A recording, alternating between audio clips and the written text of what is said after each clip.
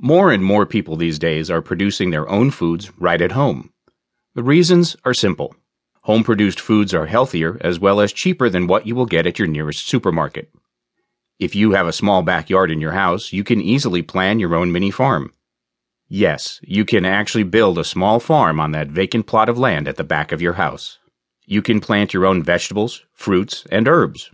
You can also build a chicken coop and raise your own chickens for eggs and meat. Some simple bit of planning can help you raise your own food, and you would probably rarely have to buy vegetables, fruits, and eggs from the supermarket again. How?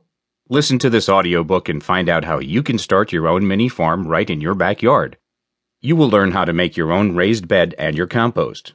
You will learn how to fertilize and irrigate your crops. Find out about how to control pests and diseases in your small backyard farm. Also, learn about raising your own chickens and enjoying freshly laid eggs as well as meat right from your home.